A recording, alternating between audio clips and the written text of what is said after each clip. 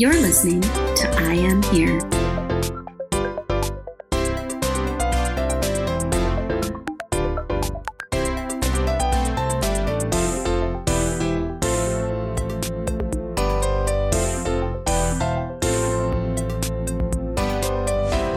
So, hello, Haley and Veronica. How are the two of you doing today? Very, very well. So let's just start off by just me double checking the two of you. Do you like to go by Haley and Veronica or? I usually go by V. Okay, awesome. So hello, Haley and V. Hello. Let's just jump right in. Why don't the two of you each just tell me a little bit about yourself, and then how did you get into tabletop gaming? Ooh, awesome. All right, so I'm V. I'm one of the people at Story Brewers, and we've been doing Alas for the Awful Sea and Good Society. I mostly do a lot of the art direction, graphic design, as well as game design. And how did you do you? And then we'll talk about how we got into it. Sure. So I'm Haley, so now you can tell our voices apart, hopefully, although we both have the same horrendous Australian accent. Not at all. I'm the other half of Story Brewers, and as V mentioned, we tend to work on the game design together, and then I tend to do most of the actual writing the words in that people see. And how we got started in role-playing. Tabletop gaming. In tabletop gaming. I would say we got started in tabletop gaming almost casually, because I've loved cards and like Monopoly and all of that sort of thing growing up, but I just didn't realize there was anything beyond that was amazing, like most people.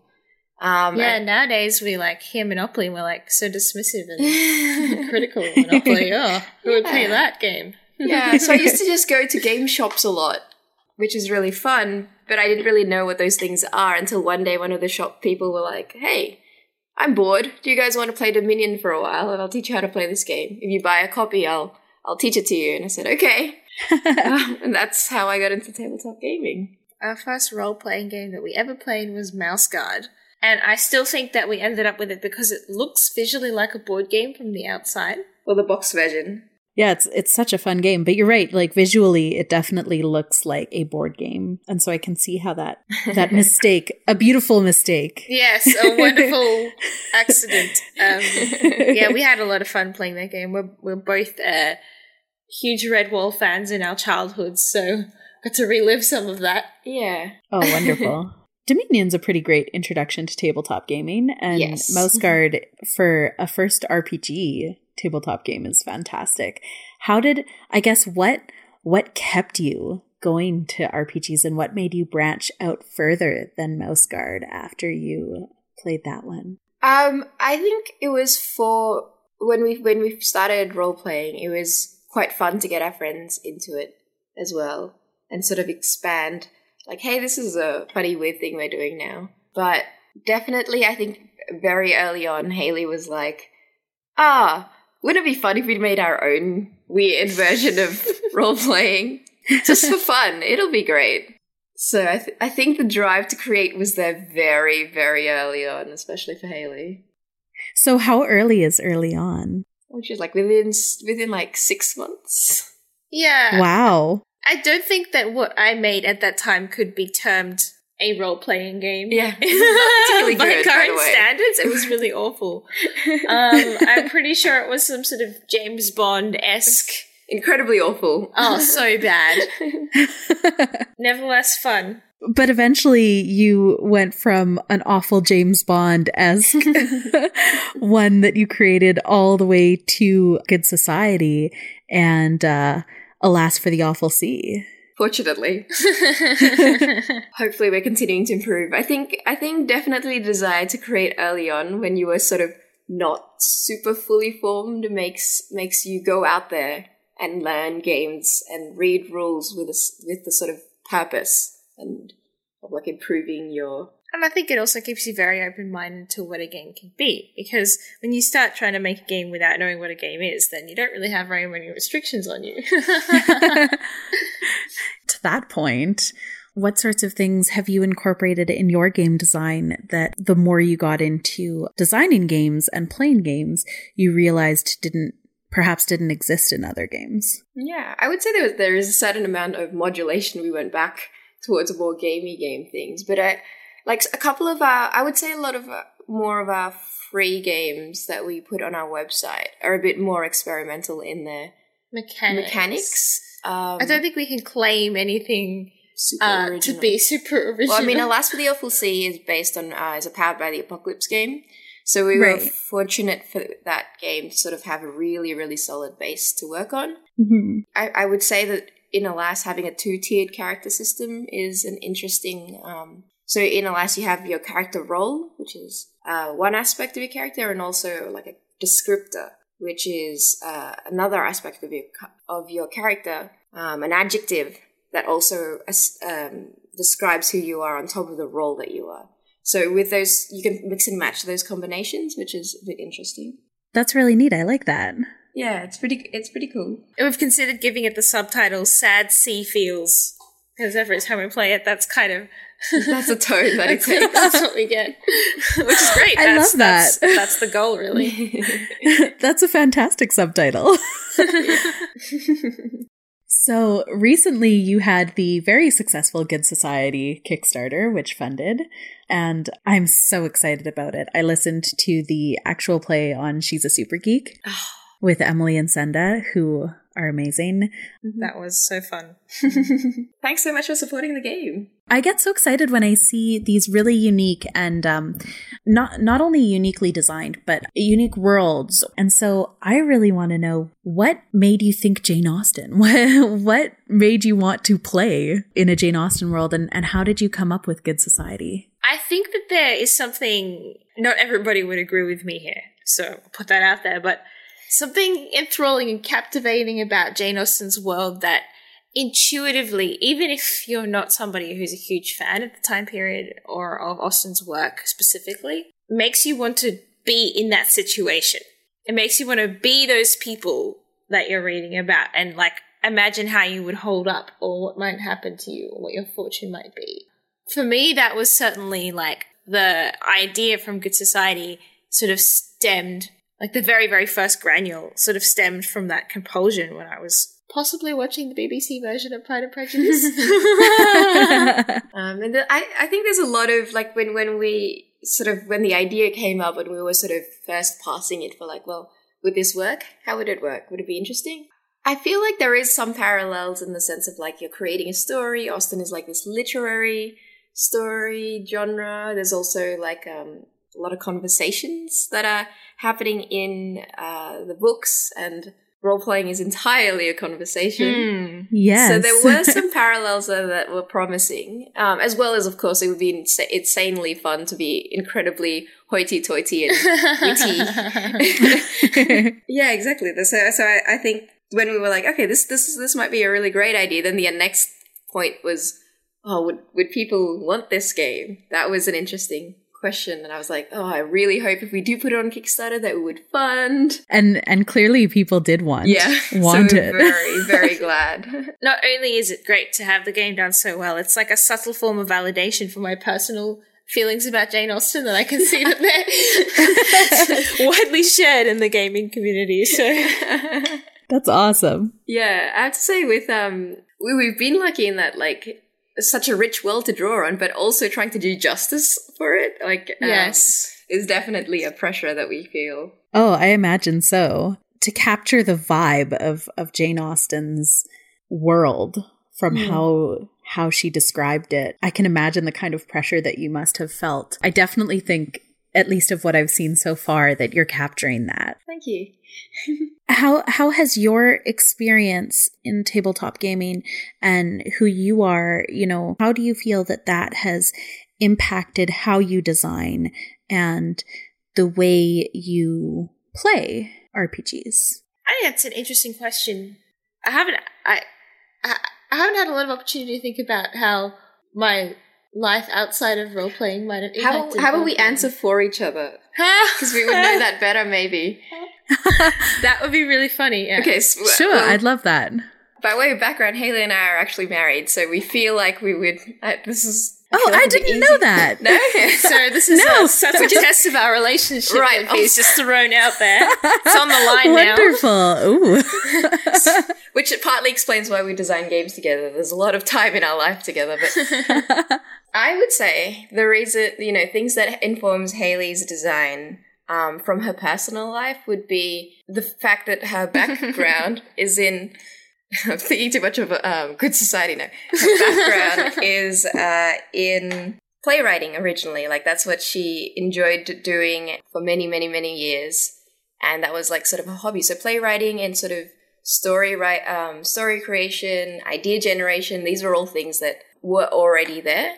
And I think role-playing was like with playwriting, it was very frustrating because you would need to get like your play put on and actors to play the parts, and it was like a big thing to have it. Seeing your story reflected back at you took a lot of effort.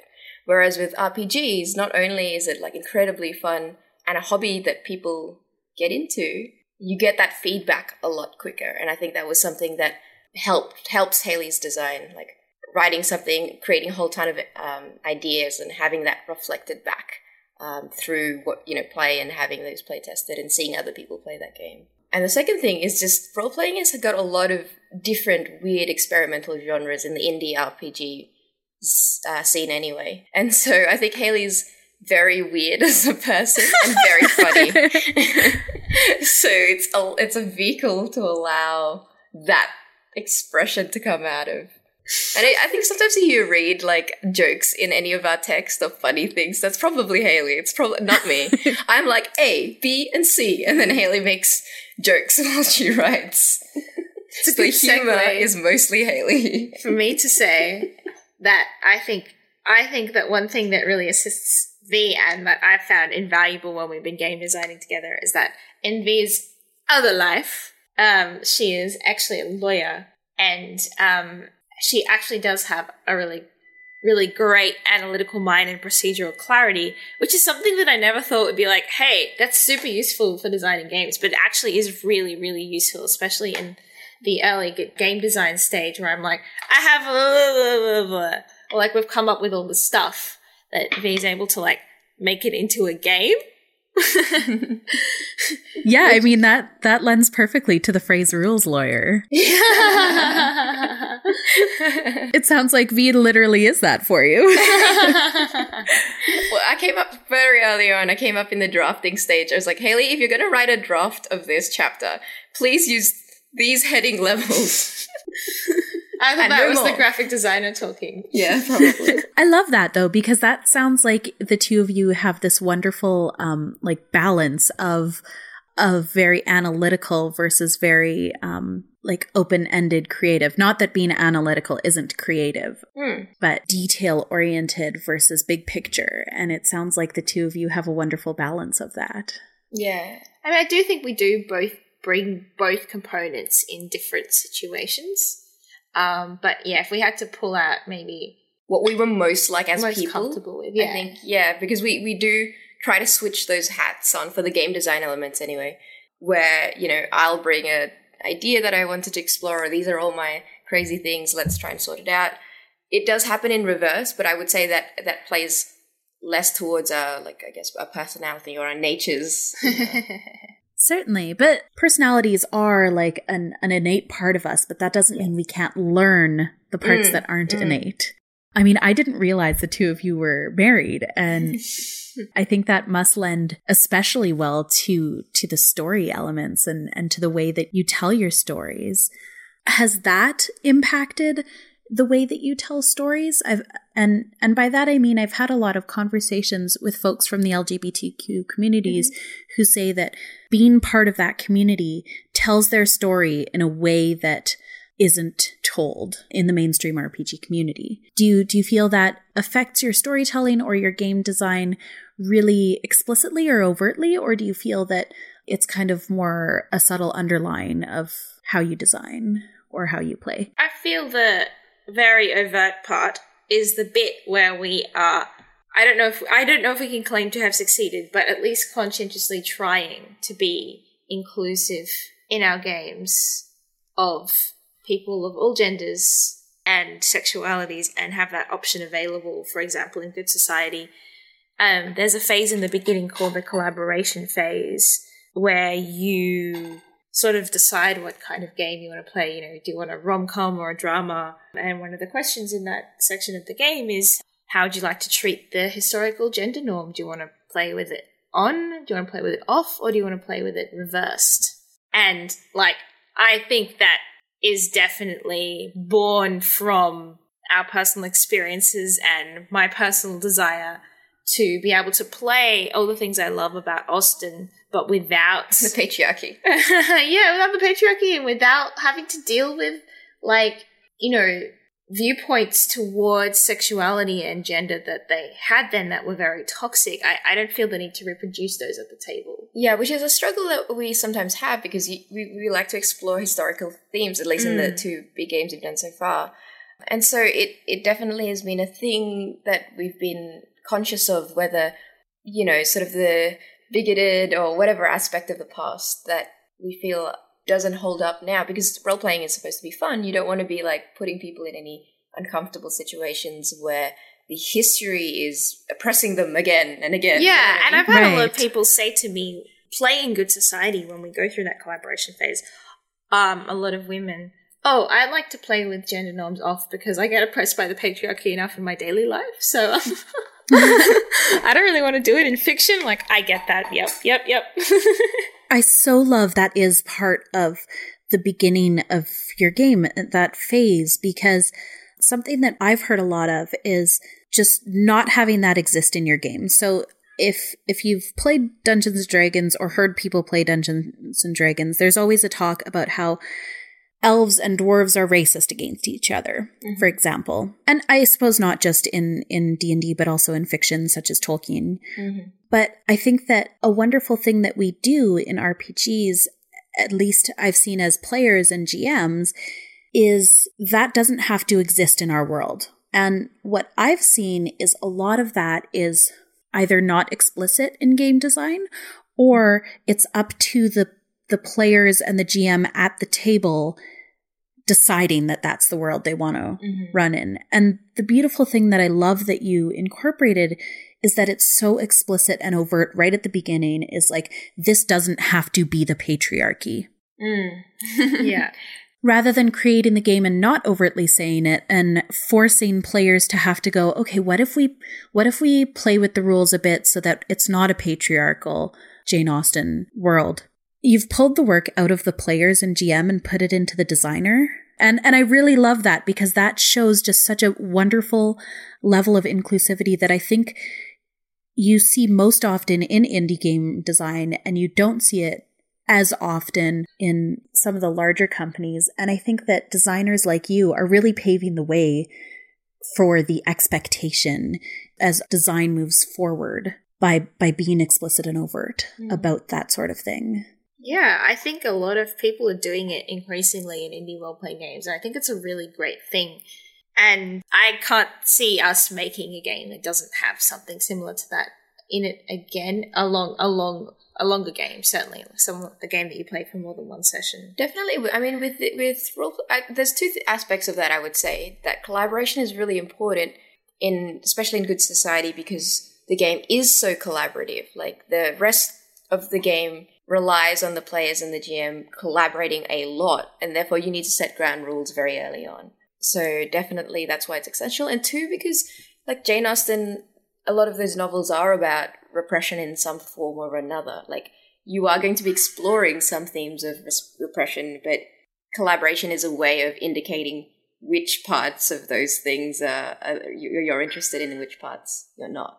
My personal viewpoint is that the collaboration phase is a great inclusivity tool and a great way for groups to really feel like they can take inclusivity into their own hands. But it's not just that. It's actually a fantastic tone-setting tool. It's a fantastic tool to allow people to shape the kind of game they want to have in all respects. And the way in which the questions, from a game design point of view, I guess, the way in which the questions that you choose to include shape the game is huge and astonished me much. Like, I was because originally when we had this game in playtesting, early playtesting, it didn't have a collaboration phase. I think that came about halfway through. And I was astonished by how much impact it had on the game and how much better it made the game. Just by explicitly talking about what kind of game you wanted to create. And just, like, I think that the choice of questions turned out to be really important because they really ended up framing how people saw the game as a whole. So I found that very interesting. Absolutely. And like I said, I think that by helping players shape that game collaboratively is quite a bit different than a lot of other games go about, because often it's, here's the GM's guide, and the GM is going to build this world, and the GM is going to take you through this story. And it's often up to the group of players and the GM to come up with whether or not they want to do it that way themselves versus the game leading them through that process. And so, I mean, I think it's brilliant. I love it. Awesome. And it's so heartening to see so overtly in your game design. Fortunately, it's one of the areas of the game that's like, yes, we've nailed it. Now all those other parts. Now to fix the other 95%. Yeah. We've just finished the feedback phase. That's why. No, I'm so excited to see the final product. It'll be brilliant. You already have such a solid base. Have heart. We do. We're probably, it's our Australianism to be very self-deprecating. Yeah, we didn't mention that when we were saying how personal life influences our game design. Yeah, that's right. I feel like that's any creator, not just Australian creators. Oh, okay. That's probably true, yeah. So I want to know about your inspiration. What inspires you to design? What inspires you to play? Is it each other? Is it other designers? I definitely think there is like each other and our friends who've been so lovely and really into role playing as well. That helps you make time for role playing, which can sometimes be hard, like when work is busy or everyone's got different schedules. Like that desire to enjoy each other's company in a way that you're having fun with role playing is great. Is really ticks a lot of my needs boxes. So that inspires me to play more. And in creating more, definitely having Hayley be around a lot and just continuously talking about role-playing or, hey, I saw this, it was really interesting. Oh, and then we talk about mechanics and then suddenly it's 25 minutes later and we're like, oh, we should really clean the house, hey. So it's like, it's all about playing for me. Role-playing is like playing, and then designing is playing with ideas in that context. It's really fun. So it's a very childlike wonder, and that makes me like want to keep me inspired and like looking through the world with these fresh eyes kind of feeling. That's what keeps me going. That's delightful.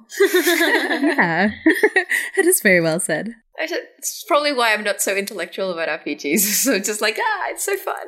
I love rules. Rules are the best. It's like rules, but more I think fun. that is the core of it, though. It's that delight in the story and what a story could be that is the most addictive thing for me about role-playing games.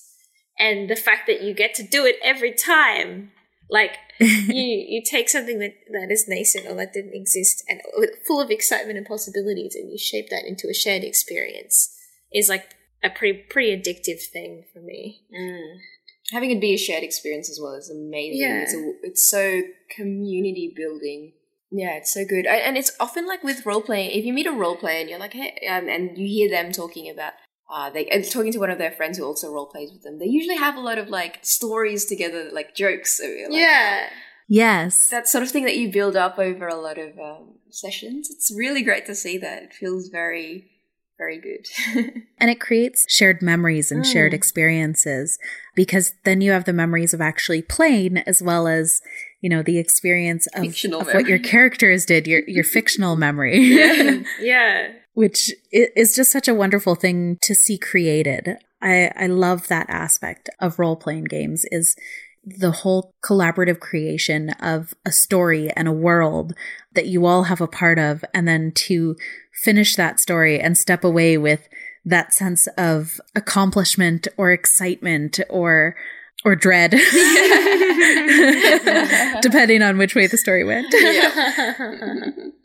I think it also creates these safe places to be who we want to be or who we wish we could be, or these safe spaces that create a world that we wish could exist or that we would want to see exist that we maybe don't get to see in real life. Yeah, for sure. I think like role-playing games are emotional and narrative playground for a lot of ideas we might want to explore and exciting things we might want to do narratively. I think that well, I mean, I think one of the big themes coming through in our discussion seems to be that it is a lot about play and people. And emotion. I think it was interesting you said that, like, it makes you feel stuff when you're playing it. It's very, very great in that way that you can like be playing a game and genuinely be really, really sad about what's, you know, like you kind of, you know that it's a game and it's fictional, but you also feel those emotions. It teaches you empathy very well if you let it. Actually, there are some people who don't never learn empathy from games like this. But I would say if you're open to it, then it's also a great way of sort of stepping into another character's shoes, or exploring different status of power. Sometimes, like I sometimes play it like to be like to have power or to not have power, and that feels different when you're playing different characters. One thing that I think is tangentially related to that occurred to me in that moment is that for me, the experience of playing a role-playing game doesn't have to be objectively good for me to have fun, or my aim in creating games isn't to create role-playing game experiences that are objectively good in the sense, like, if you recorded them and listened to them, well, you know, would you find that worthwhile? I think it's much more about the shared experience of creating a game that you want to play, exactly what you said earlier. And that might not be something that is intelligible or accessible or understandable to anybody else, or desirable to any other group of people. And that's one thing that I really like about role-playing as well. It doesn't have to be, like, the thing is, as V mentioned, I used to come from a playwriting background, and the restrictiveness of that is that when you create something, it's got to be perfect, right? It's for the viewer, it's not for you. And I think role-playing is very different to that. When you're at the table creating a story, it's for you and everyone at your table. It's not for anyone else. And for me, that is another one of the delights that really draws me to role-playing games as opposed to any other medium. I love that. Absolutely. Beautifully said. I think you're right. Like the thing about it being emotional in the way that you want it to be, I think it also gives us permission to explore emotions and state of beings that society doesn't give us permission to do, or that our long-standing patriarchal society has certain viewpoints on. So what I mean by that is being emotional. For so long, women were told that they're too emotional, and women are just these emotional beings and these emotional creatures. And so over time, I think women, and it's detrimental to both men and women, because it's saying, oh, women, you need to stop being so emotional. And men, being emotional is girly, and it means you're not a real man. And it's a really neat thing when I see at my table my players, women and men, being emotional and getting invested into this game and being really sad or really happy or really scared, and embracing that emotion, where perhaps in their real lives or from the viewpoint of society would not be the norm. Definitely. Yeah, it's make-believe is fun. It gives us a lot of lateral. I think it's valuable as well as fun. Is sort of what we're getting at. Absolutely. So I want to know, as maybe it's putting you on the spot, but what is your favorite RPG to play, to GM? Like, what do you keep going back to, and why do you keep going back to it? That last part is a tough one, because I feel like we don't actually have a long-standing game, because part of it for us is also really trying to improve by consuming a lot of brilliant designs by many other designers. Yeah. So we are actually, I would say, particularly not good at playing the same game over and over again, just because we're trying to experience new games all the time. I really enjoyed running Masks. It's from the Magpie Games. I really enjoy running that in a small part because the game book has a great section about how to GM for particular characters and character archetypes that people might play. So that's really good for if you're like starting out, you're trying to prepare to be a GM, but you're like, oh my god, there's so much to do, I'm panicking. You just let your players pick their characters and then focus your preparation around those characters, and that really puts a focus on how you're preparing as a GM. And I think that was a very good experience to do it that way for me. Yeah, good advice there. I love that, though, that you don't necessarily keep going back to the same games, because I think that if we go back to the same games over and over, you either become really good at those and telling stories in those types of games, or you become really good at telling any kind of story via exploring different kinds of systems, because all different systems have a basis of different kinds of stories and different kinds of outcomes. Yeah. And I really like that you do that. I think that likely also has a huge effect as game designers and what you bring to the table, like to the design table, because you can say, these are elements that I wish had have been different, or these are elements that didn't exist, or these are elements I would have changed. Yeah. Absolutely. Standing on the, having a huge stock of indie games to draw on and understand and discuss is such a blessing. I don't know, what is it like? It's like, I think exactly what you were going to say is right. Standing on the shoulders of giants. Yeah, sorry, I didn't finish that thought. In my head I did. Yeah. That's what we've had the privilege of doing. Yeah, because we're not like, I don't feel like we're sort of not super early on in the indie RPG we've seen. In that area has grown so much, and so many people have already built up these things, and helps us to see that whole scope and see if we can take it anywhere. I don't know. We're still too early for that.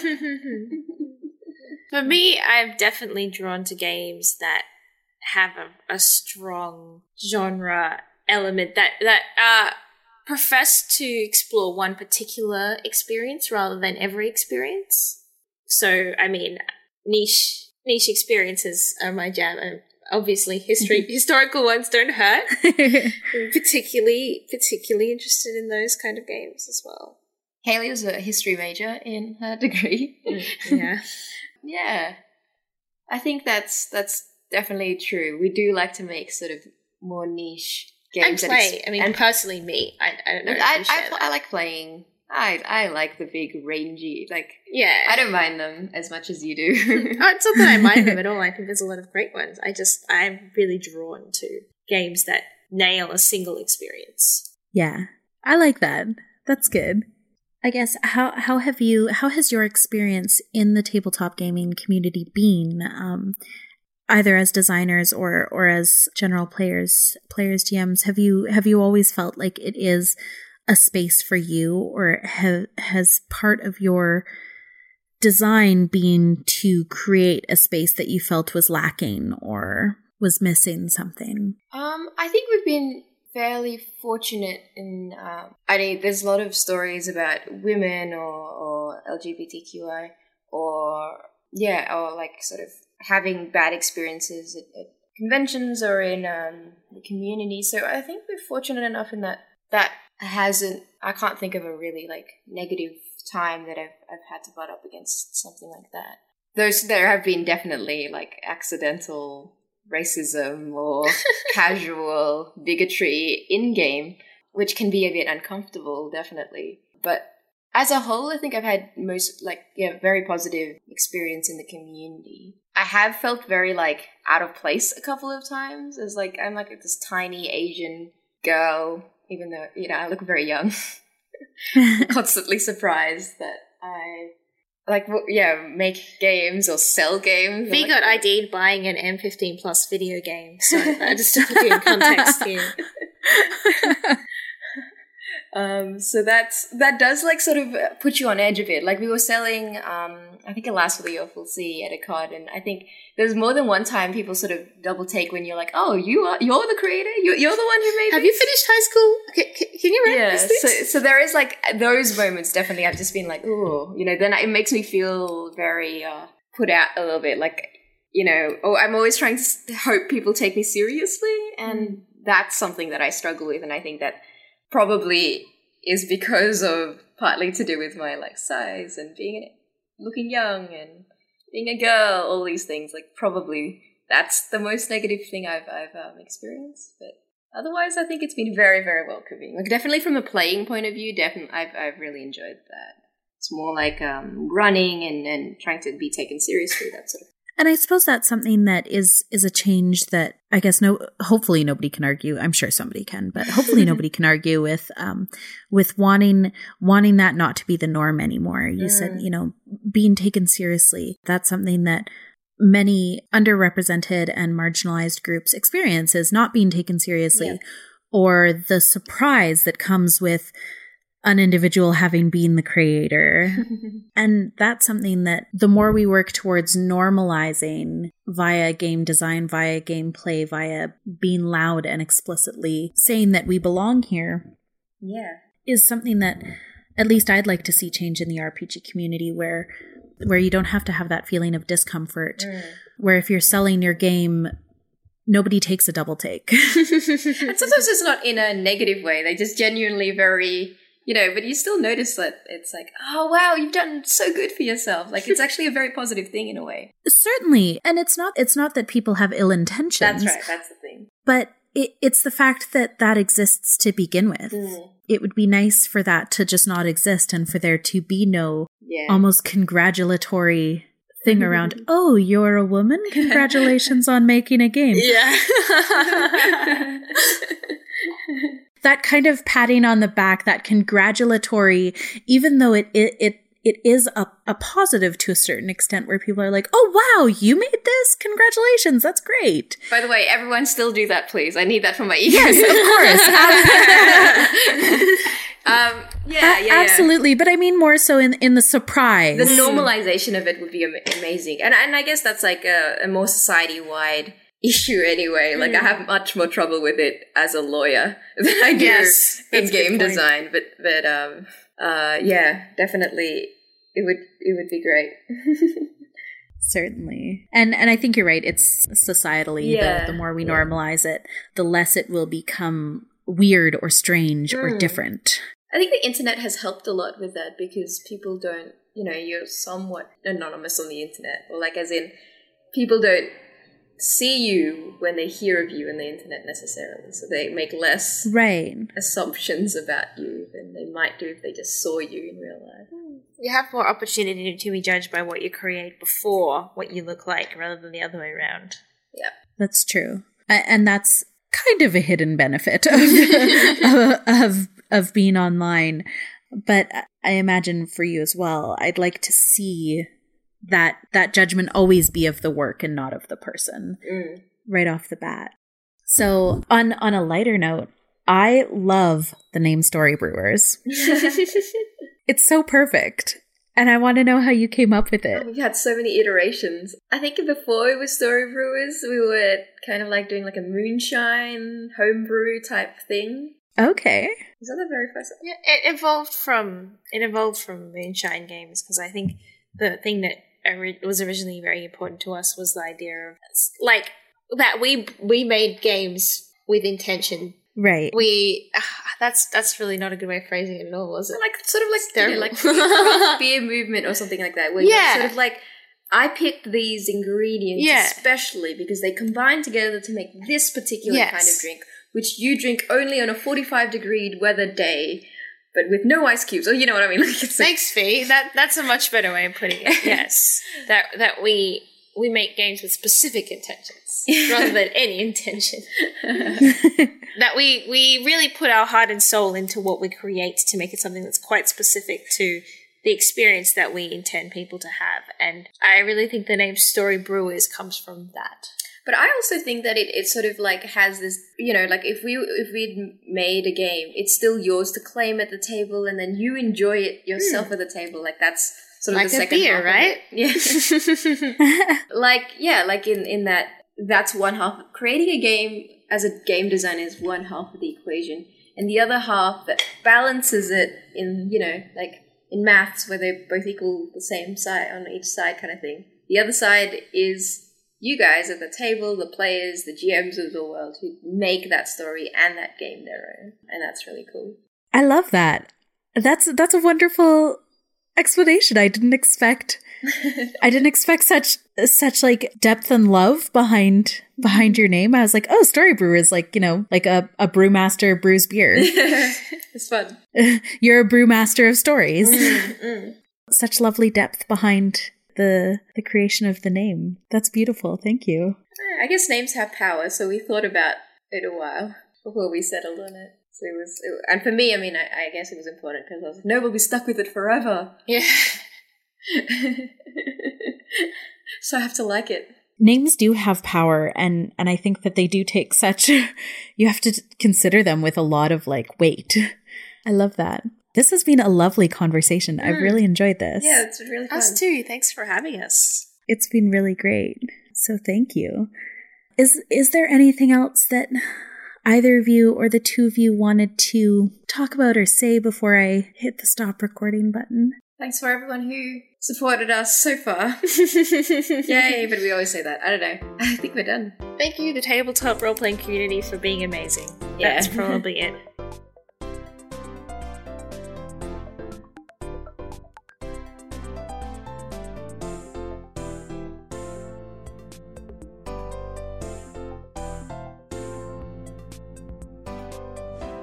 Support for the I Am Here podcast, presented by RPG Casts, is made possible by listeners like you. You can help keep the show going, get sweet excess bonus content for as little as $2 a month when you become a patron on Patreon. Visit patreon.com/rpgcasts to check out exclusive rewards for patrons and make your pledge. I Am Here is a production of RPG Casts. The intro and outro music was composed by Emily E. Mayo. Special thanks to Peter Grelly for designing the graphic art and assets for both RPG Casts and for I Am Here. Visit the website at IamHerePodcast.com for show notes, transcripts, and so much more. You can find more about RPG Casts by going to RPGcasts.com and follow on Twitter at RPG_casts. Otherwise, thank you so much for listening to I Am Here. It means so much.